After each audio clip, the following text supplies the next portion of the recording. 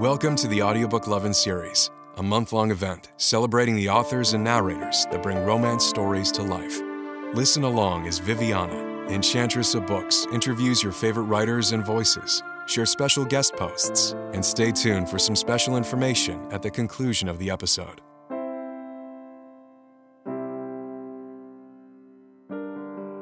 Hi everyone, today I have the pleasure of chatting with guest, narrator, author, and owner of Lyric Audiobooks, Andi Arndt, and Katie Robinson, a producer of Lyric Audiobooks, is joining us as well. Hi guys, welcome. Hi. Hi.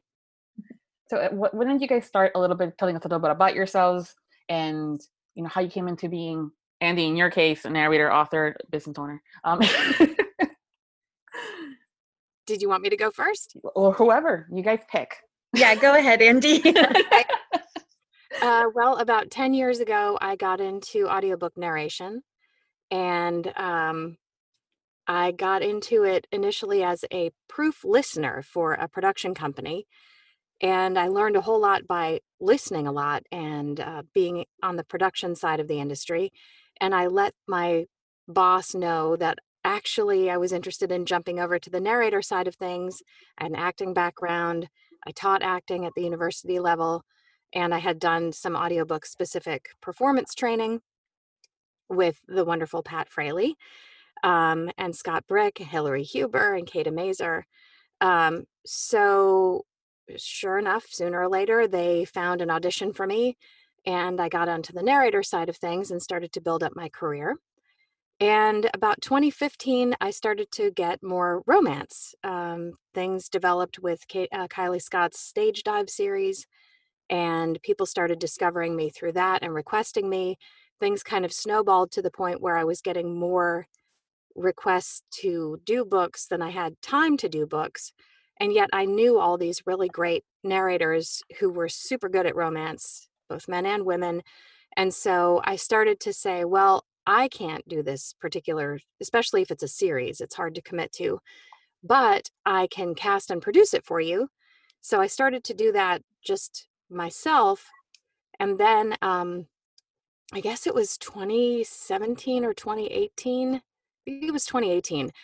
I met a representative from a small publishing house at RT in Atlanta, and they asked us to do a whole series for them that was a book a week.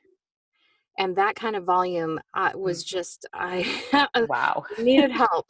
But I always try to find a way to say yes, if I can. So I asked Marnie Penn Coleman, who I've known forever. We were actually college roommates.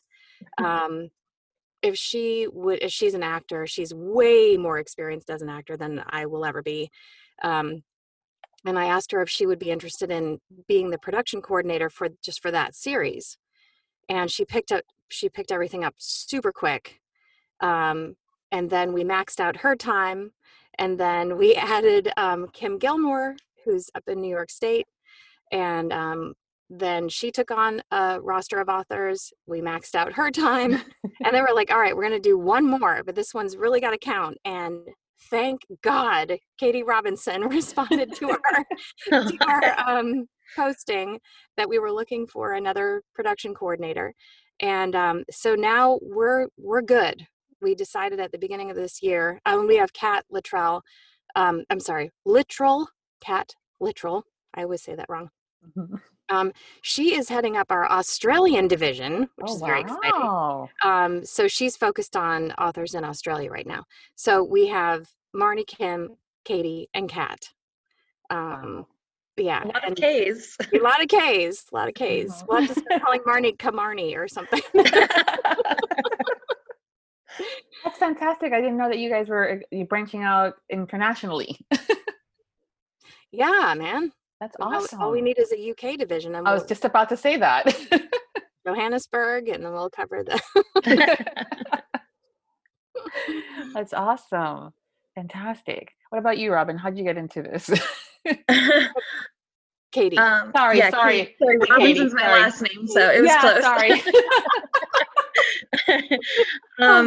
Well, I think like many people, I kind of had like a non-traditional introduction into the audiobook world. I was an ESL teacher for quite a few years, and I started working for a startup in Toronto, and I was getting kind of burnt out and knew that I wanted to make a change, and I'd always wanted to go into publishing initially.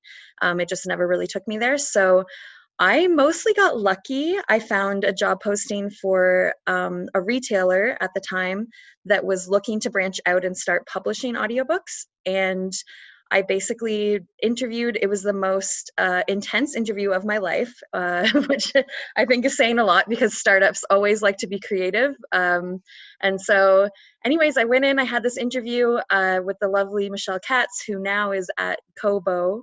She does audiobooks there, but at the time, yeah, she was there and she was looking for an acquisitions editor. So that's kind of how I started in the audiobooks field. I was basically just trying to find books to make into audio. And after a few months, I took over social media there. Lots of ups and downs, lots of like purchases and big changes because it was a startup.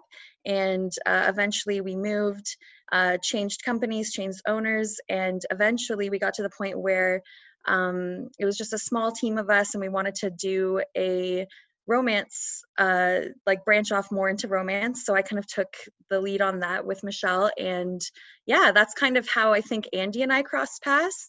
Obviously, I tried to cast Andi many, many times. Most of the time was very unsuccessful because she was so busy. But yeah, so that's kind of how I got more into the romance audiobook scene, was through that imprint. And that's when I really realized how much I loved romance. I had read romance like here and there because I kind of read across all genres. But at that time, I decided I was going to only read romance for a few months, and it just kind of like re-sparked my love for it. Mm-hmm. And once I started working in the romance audiobook field, I realized that a lot of the narrators and the authors are like so passionate, and just like it's such a friendly community and everybody's really working to support each other. So once I left that imprint, I like knew I really wanted to get back into it. So when Andi came to me, even though she says it was a miracle on her part, it was more a miracle on my part because I was so excited to get back into the romance audiobook field for sure. Andi, you started as a narrator. Yes. And then you listened to the video. So I kind of know a little bit how the Heidi's Guide to the Four Little Words started. But why don't you tell us how that all really came about? Well, I mean, beyond what we covered in the Audible video, it came about quickly, I remember, from just sort of having this fun idea that you play around with your friends, where the stakes are really low and you can, be silly and laugh with your friends, to I just kept thinking about that character, whose name was not Heidi to begin with, but became Heidi later. But it's a good name for her. And I thought, oh, I've always heard actors talk about how they created an original character. And I would think, well, I must not be able to do that because that doesn't really work like that for me. But I realized that the fact that I kept thinking about this fictitious woman and this fictitious scenario and the disconnect between her accent and level of comfort with that material and the very frank, right there nature of an explicit love scene, it just made me laugh. And so then I found out at that Apolycon that it made other people laugh too. You kind of go, oh, maybe it's as simple as having an idea that seems like an idea worth pursuing. And so I was lucky to have a connection at Audible who hooked me up with Tara, and Tara and I hit it off, and there we are. So, yeah. Mm-hmm. No, it was hilarious. And for the listeners that don't know a little bit about Heidi's Guide to the Four Little Words, that's actually not even the original title, I know, right? Because you were thinking of other things. No, we wanted to call it Heidi's Discount Erotica because that's the name of her podcast. Yeah. And the joke with the name of her podcast, it comes out accidentally when she's drunk, that she should call it Heidi's Discount Erotica because nobody would pay full price to listen to her read this stuff. So it comes out of this deep insecurity And I do coach narrators who want to start recording romance, but they want to know if they're a good fit for it Mhm. because they don't know if they sound creepy. I've had men actually say, "I want to read you a passage and you tell me if I sound creepy." You know, because it's just a really intimate medium to begin with, and you're all by yourself. You have zero feedback. It's not like there's an audience there. And Mhm. so you're kind of in this weird feedback loop, and you don't have any way of knowing how it is. And so I think the scenario came partly out of just the common experience that any romance narrator or any narrator has of feeling like an idiot sitting by yourself with your microphone, so. hmm No, yeah, and it was published in last year, Mhm. and it was actually right around the time that I was like, I think I'm gonna start my podcast. Um, I've been doing the audiobook loving series for at the time 5 years, and I was getting the ideas because people were saying, hey, you should do this just more year round, and I'm like, I can't do it daily like I do it in June for audiobook month. And so here I'm listening, and we haven't officially launched the podcast yet, and I'm going, oh, equipment. And so this whole thing with Heidi and how her process was hilarious, and I could so relate to that. I have yet to do an episode where I am drunk. I don't think I'll do that. She sounded like she had fun, so it's one of the things where if I can listen up a little bit, but it was just so much fun. But the authors always say, oh, I don't listen to my audiobooks. Like, oh, no, I can't. Well, this is one of your books, but you also narrated it. How was that for you? Well, I was talking to another narrator who is working on a book, and I got to co-narrate it as her best friend. So that was just like amazing because we get along really well in real life. And she said, "What was it like when you recorded Heidi?" And I said, "The weirdest thing was finishing finishing it because with a regular audiobook project, I find out about it. It's on my calendar. I'm doing a book a week or more sometimes, like 11 books this month. Um, and so then I prepare the book, I record the book, I get the corrections, the book's done, I'm on to the next book. But this, when it's your book, you're so invested in it and you're so involved in so much of the process, the publicity schedule, approving the cover art, going through edits and all this stuff and the angst of, are people going to like it, are people going to read it, are people going to listen to it? So after all that, we get ready, we have this party on this great rooftop in Minneapolis overlooking this lake, and you know the next day I go into the studio for day 2. I think it took 2.5 days to record it. Day 3, halfway through a normal studio day, we finished, and I remember looking out at the engineer and saying, is that it? Mm. Like, that's it, we're done? And they're like, yeah. It's like, isn't there something else we should be doing?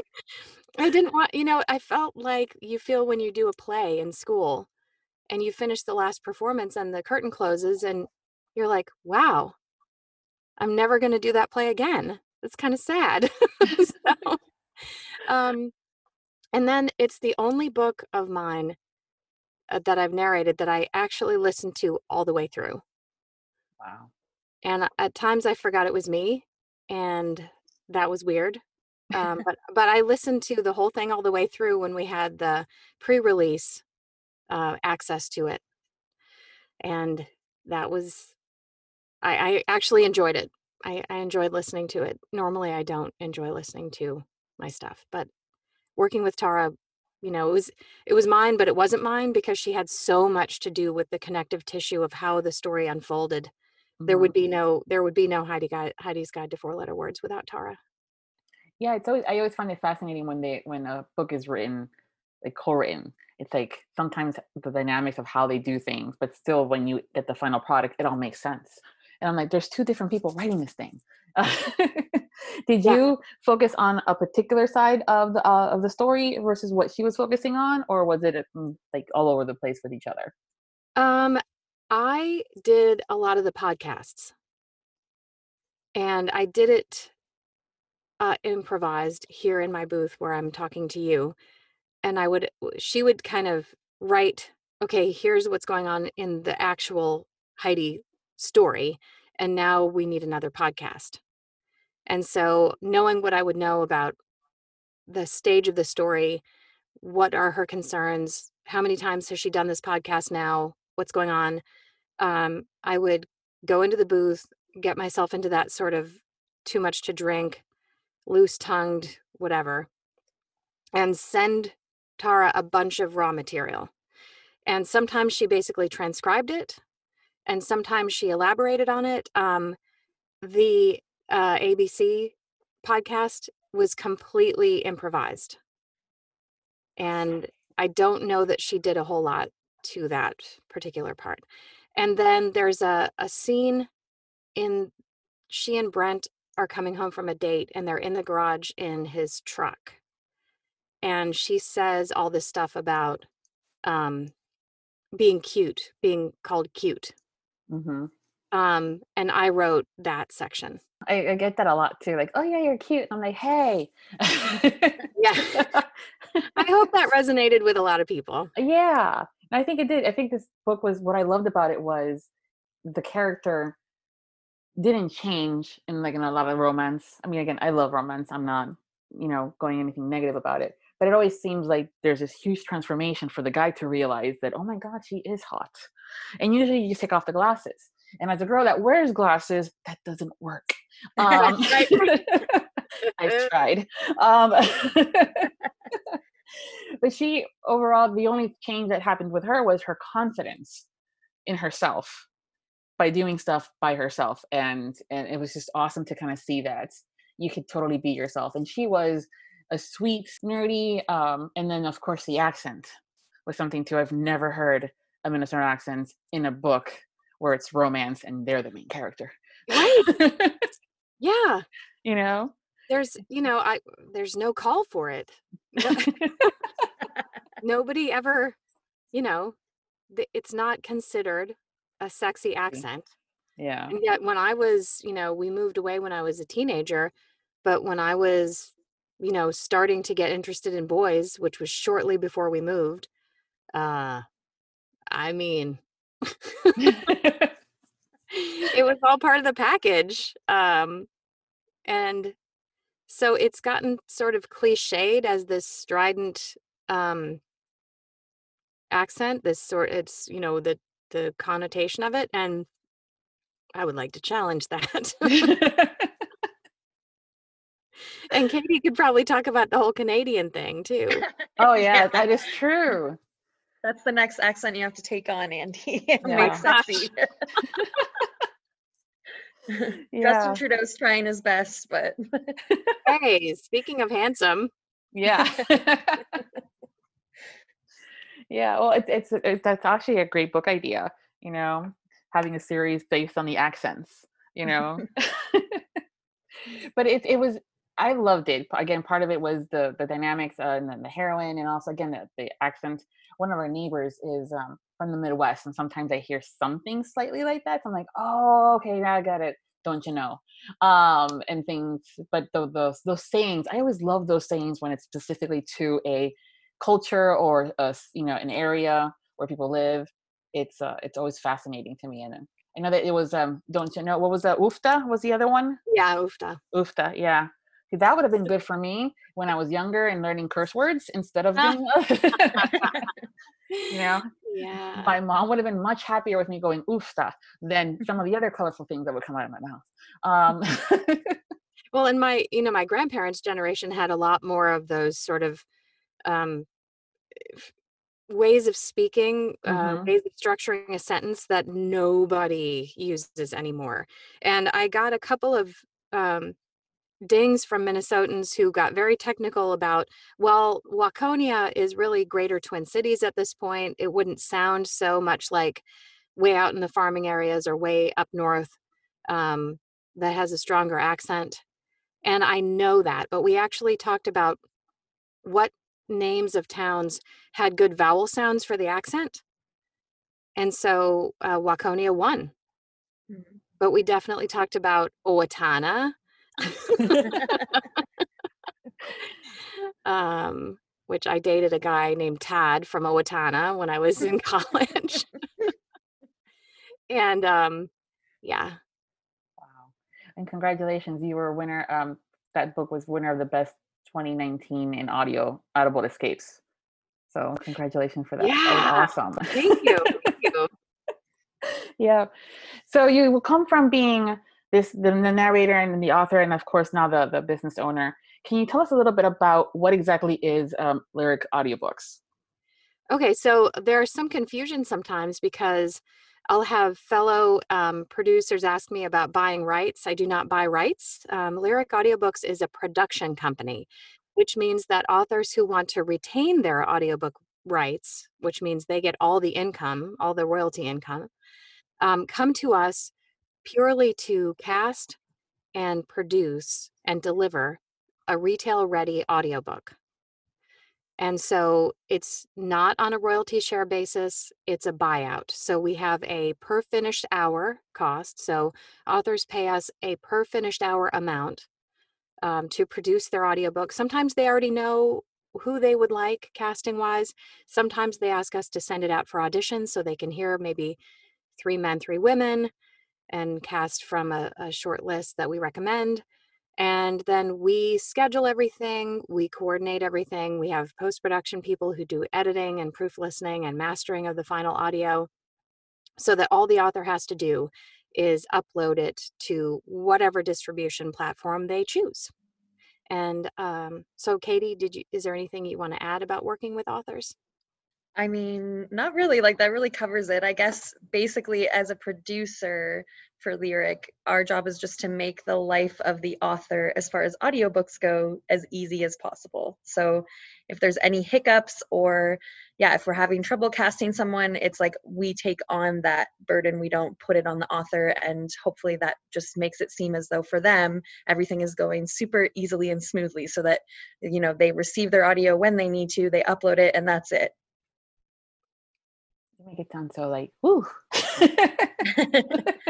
I know that you guys it's like sometimes wrangling cats to get everything because a lot of the narrators are very busy and they're being cast out. But I know that for those of us that listen to the closing credits, we hear things produced by and edited by, engineered by, production manager, and all these lovely terms. And many of us are going, who, what, when, where, what? Can you tell us a little bit about how, exactly what these roles are? Katie, you want to take a crack at that? Yeah, sure. And Andi, feel free to jump in. Okay, so I mean, for most of at least for most of my productions, we do have a producer. So in that case, for me, it would be me, and just some of the producers that Andi already mentioned for us. And for those people, we really are just taking the script, like Andi said, helping the author cast, discussing kind of the characters and pronunciation, that kind of thing. And like you said, wrangling cats, trying to get schedules together. So once that happens, we are basically just overseeing the production, making sure everything goes smoothly and that everything's going on schedule. So then we also have an editor. The person that I work with the most often is kind of filling multiple roles. So he is the engineer and the editor. He's doing all of the mastering. Sometimes, occasionally, there would be a need for different people to take on different roles. But for the most part, most of the projects that I've been working on. So we're just trying to oversee people's schedules and making sure that everything's turned in on time. And then, basically the editor that I work with, at least for me, he kind of fills the role of a lot of the other roles that you mentioned. So he's the engineer and he's the proofer and he's the masterer. So it's kind of nice to have someone that's doing all of those things at once, just because then they're really familiar with the project. And then, so once he kind of helps with everything, he'll go through, edit the book once he receives it from edit the audiobook, just to be clear, once he receives all the audio from the narrators, and then he gets back to them with all of their corrections. And once they submit pickups, he fixes the book up nicely and gets it ready for a beta listen to the author. And once the author is finished with that, some of them do it themselves, some of them have beta listeners. As you mentioned, some people don't like listening to their own words. And then we make any needed corrections after that, and then that same person the same editor will master the files. But like you said, sometimes it's separate people, but so far I've been really lucky to just work with mostly one person, and that kind of gives them like an intimate knowledge of the book that I really like. But yeah, there's so many different roles in audiobook production in general that if people were trying to get into the industry, that they could kind of focus on. Yeah, and I'd love to back up just a second and have Katie talk about what mastering is, because that's the art. Yeah. Yeah. It's not, well, it's like mastering. I'm like, what are you mastering? I want to know. Yeah, sure. And Andy, you can jump in here with more details because I'm definitely not like the tech specs expert. But basically, it's just to make like all of your CDs when we were kids and stuff, like all of the music that we hear is mastered. And it's basically just to make the audio quality as high as possible. And so you're not hearing like, obviously in editing, all this background noise gets taken out and stuff, but it makes it so that like any dead time is not like a buzzing in your ear. It's not like it's essentially just lifting the quality up. Andy, do you want to elaborate there? Well, one thing that the mastering process also does is it evens out the overall volume, Mm-hmm. so that let's say you're driving in your car and there's a section where two characters are, hiding and needing to whisper to each other, and you turn your volume all the way up. Once the action starts up again and maybe people are shouting because they're running from that hiding place, you'd get blasted out of your chair if it wasn't mastered, because you'd be having to turn up these really quiet parts, and then the loud parts would be, relative to that. So there is they bump up the quiet parts and they calm down the loud parts, and the energy still comes through as a difference. Volume doesn't assault you like differences in volume. With two different narrators working on a book from two different studios, their microphones aren't the same. Different microphones sound different on different voices. Their recording environment doesn't have the same background sound. And so a really good post-production engineer is able to take those two totally different studio environments and get them simpatico. Mm-hmm. Mhm. Yeah. Yeah, it's really a science and an art. I think if you're really good at mastering, you just will forever go unnoticed, because that's when you know it's a good mastering job, is that you don't notice anything wrong. And I mean, that's what you're always aiming for. But if somebody doesn't do a good job on mastering, you'll notice right away, for sure. The next thing, and I know it's a rather large netted question is, but what do you guys recommend to authors that are going, I want my book to be in audio format, but I don't know where to start, or if it's worth it, or all that, those, questions that they ask themselves. Hmm.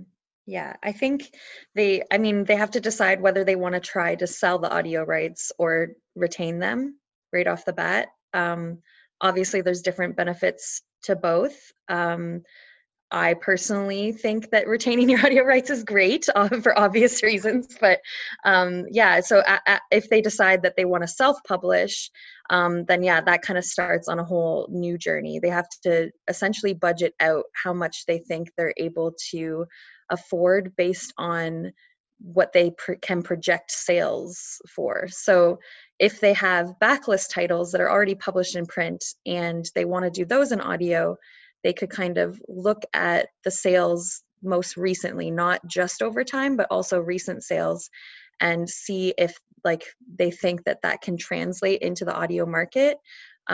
Typically, new releases are what do the best, just because when something goes up in an Amazon ranking, like a new release, that also helps with the audiobook. So if you can kind of use your new releases to build an audience in the audio format, then that's kind of usually when it's a good time to go back and do backlist.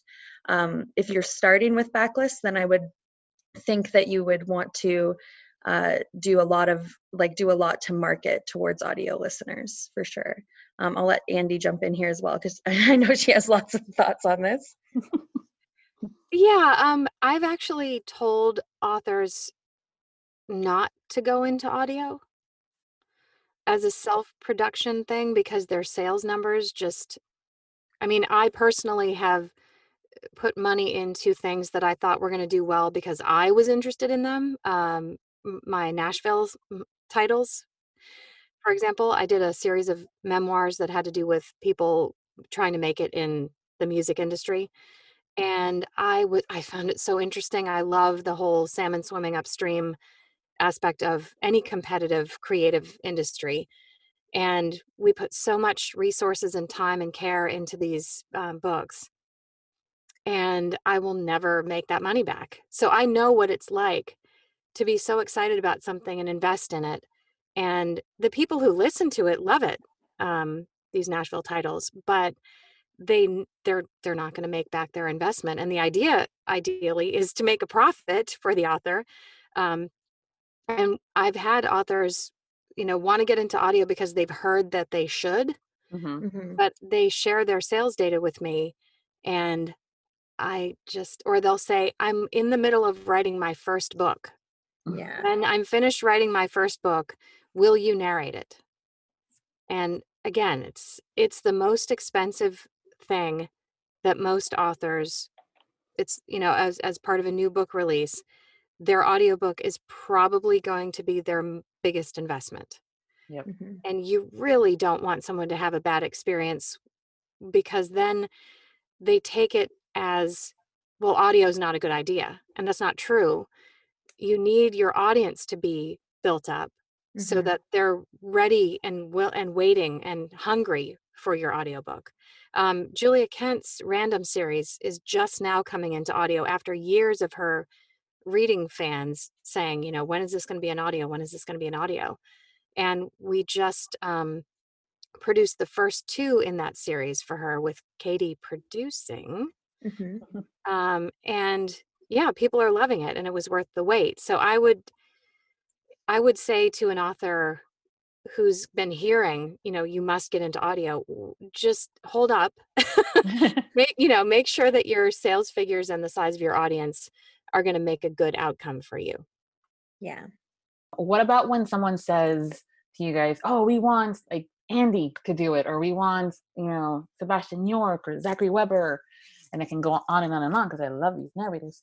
Do you kind of try to figure out more about the character versus who's narrating it when you go through that process? Definitely, especially for certain narrators. Like there's just certain characters that I know, like Sebastian York, for instance, is really strong with, and that he really likes to narrate. So if it kind of falls into that category, then I'm a lot more like, okay, yes, let's like approach him right away and see what his schedule is like. But if it's something that I think it just isn't, like if it was like a 19-year-old boy who's falling in love, I probably wouldn't suggest him to cast. And because I don't think he would like be as attuned to that character either. But if they really have their heart set on someone, of course, we'll always talk to the narrator. But my go-to is just to provide like as many options as possible. So if they say, okay, I really want this one narrator, I can say, okay, here are 3 others that also sound a lot like him that might be a bit better, or I can also just talk to him instead.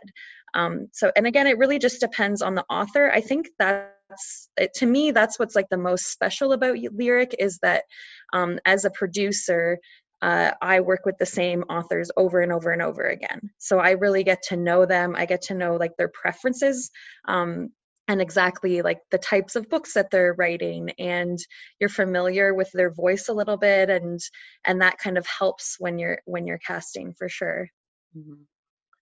Yeah, that structure of our company actually comes from, I talked about Marnie earlier. Marnie and I worked in the private sector right out of college, putting ourselves through our various, other things that we were doing. And the structure of the department that we worked in was account managers who had specific accounts, so that over time you develop a shorthand and you know what that client needs. Mhm. And so when we take on a new author, they have a dedicated producer assigned to them. And like Katie was saying about the post-production person that she works with, they also have a shorthand way of communicating with each other. I have an editor who works on all my stuff that I've worked with for years. Marnie has a go-to editor that she works with.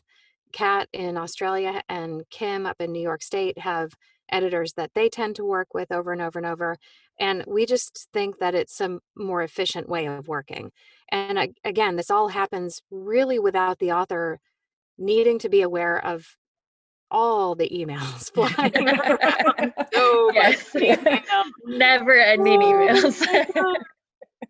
Woo. And then we didn't even talk about Camilla, who's our business manager, who handles she supports all of us. She supports us by, checking in with about schedules, more of like bookkeeping, payments, contracts, all that kind of stuff. Which is amazing, because if we were also doing all of that, like, I don't know how she keeps it all straight. Yeah, she's great. She's great. Yeah, I had the pleasure of meeting her last year at a PolyCon. She was awesome. I loved her. Mhm. Yeah, and this year we took her to the Audis. Yes.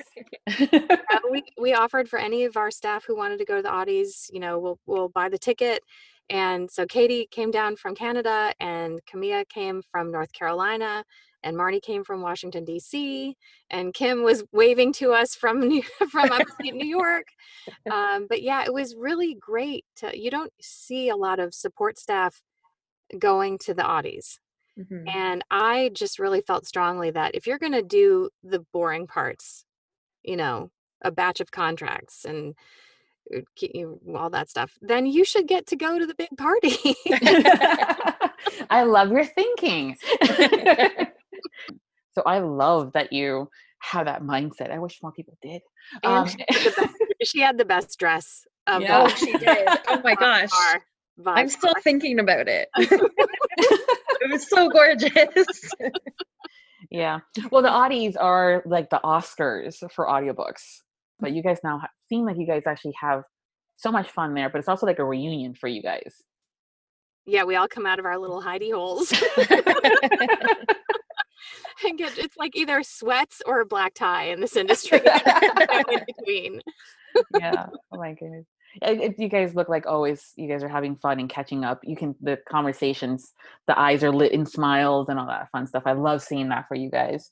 And we slipped the Audis in this year right before the lockdown too. Yes. Yeah. Perfect timing. Right.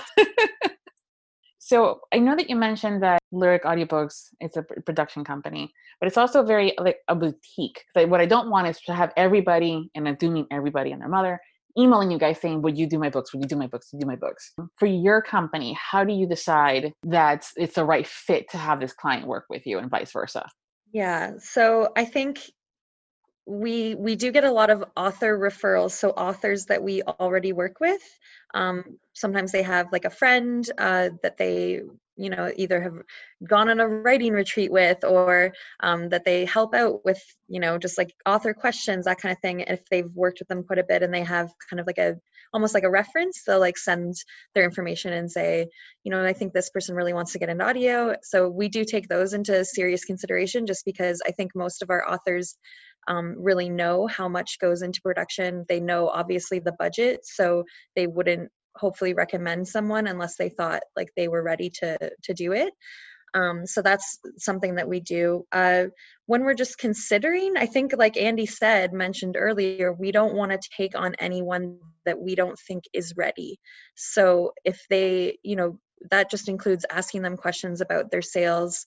And if we don't think that it seems like they're just financially ready, that's something that we're willing to be like really open and honest about, because we don't want anyone to like regret their experience with us or regret going into audio altogether. So it's really just kind of taking time to consider everyone that asks. The fact that you're taking into consideration what the audience is, and you're having taken the time to talk to the authors is just phenomenal. And that's again something it's not found everywhere. And so the fact that you guys do it is fantastic. So I appreciate that. as a Yeah, and listener. Yeah. something that comes in a little bit, like for me personally, is like I was an acquisition editor for 3 years, so I like looking at author sales ranks and kind of determining whether they are the right fit for audio is something that my brain just automatically does now. So I think when I'm like kind of looking at that, it's like a bit easier for me to kind of make that jump, if that makes sense. So Mhm. like I don't know, I guess it would be hard for me to like lie to them, you know, and say like, yeah, you should do it, that's a great idea. Like it just it would feel very unnatural for sure.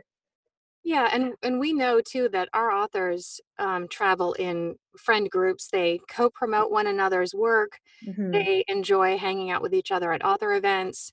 They are each other's sounding board. And we know that they are in author only groups talking about this stuff that we are not privy to or invited to. And the last thing we want is for somebody to have a bad experience and go into one of those author only social milieus and say, oh my God, you know, don't ever work with any, particular production company because, they had a bad experience. Mhm. Hmm. Um, it's all about relationships. And so we are fortunate to be working for the best-selling authors in the contemporary romance space right now. Um, and we're good. Like we are maxed out pretty much as far as the producers that we have right now. Um, and so we're very, very careful to just make sure that we're taking on additional authors um, who are a super good fit for us. Yeah. Yeah, especially because you also don't want to overwhelm the client list and then not have that individual touch with each of the clients that they've come Exactly. to Yeah. love about being able to work with you, is that trust that is built in the relationship because of how you have things aligned. Yeah. When once we maxed out our second producer's time and we knew that we were going to take on one more, but we also knew um the investment in that person, the onboarding, the training, the getting to know you phase. There are just things that you need to get to know about how we work, the production cycle that we work on, and our systems and who does what and all this stuff. Um, my feeling was, let's make this decision right the first time and really find somebody who, and like Katie is not trying to be a narrator and a producer. Hmm. So Marnie's narration career is just taking off like a rocket. She's starting to work for Big Five publishers already, because she has the acting ability that, I knew it was just a matter of time before people discovered her and she got very busy as a narrator, which is happening, which is super exciting. But that means that we're not going to add authors to her roster. And Kim has another professional area that she focuses on. And so she let us know, hey, I can't responsibly take on more than I have right now. So when we found Katie, I knew that Katie had run her own kind of label, so to speak, and had done all of this great, like her Instagram rocked when she had that company. And so I already knew about her from that. And it just seemed like here's somebody who's ready to really do this, like full on, full time. Give it to me. I'm ready. Super organized, super professional, friendly, fit with the culture of what we're trying to do. Um, so at the beginning of this year, I just I think it was our first team meeting of 2020. I just said, if it's all the same to you guys, you know, the four of us plus Kat in Australia, I think we're good. Like, let's just hold. Hmm. um, yeah, because that whole every time you grow, it just takes a little bit of energy away from the whole thing to make sure that you get that new component, whatever, whether it's the bookkeeper I hired a couple years ago or Camilla or whatever. Before it's easier, it's harder. Hmm. Mhm. Do you guys actually have a roster of narrators? We don't have like an official roster like some of the big publishing houses have, but we just have basically an ongoing list that we can all pull from, and it just has like contact information, things to just make it easier for us. when casting. And yeah, as we kind of discover new narrators or get requests for them, we add them to that list so that other producers can find them.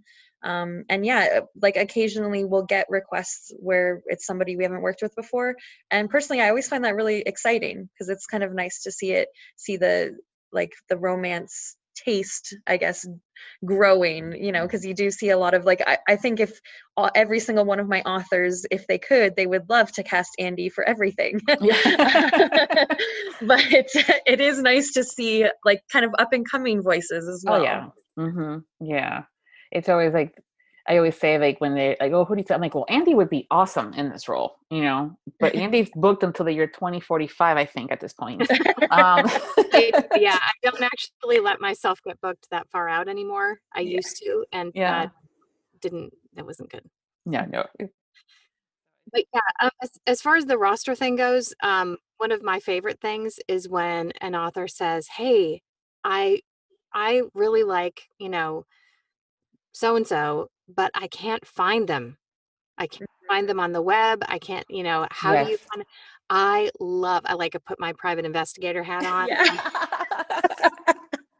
I'm going to second that. It is really fun, and especially once you actually figure out who they are and you get a hold of them. It's like really rewarding feeling. Yeah, that is awesome though. I've had similar instances for the podcast and for the series where I'm going, I love that voice, and they have no social, they have nothing.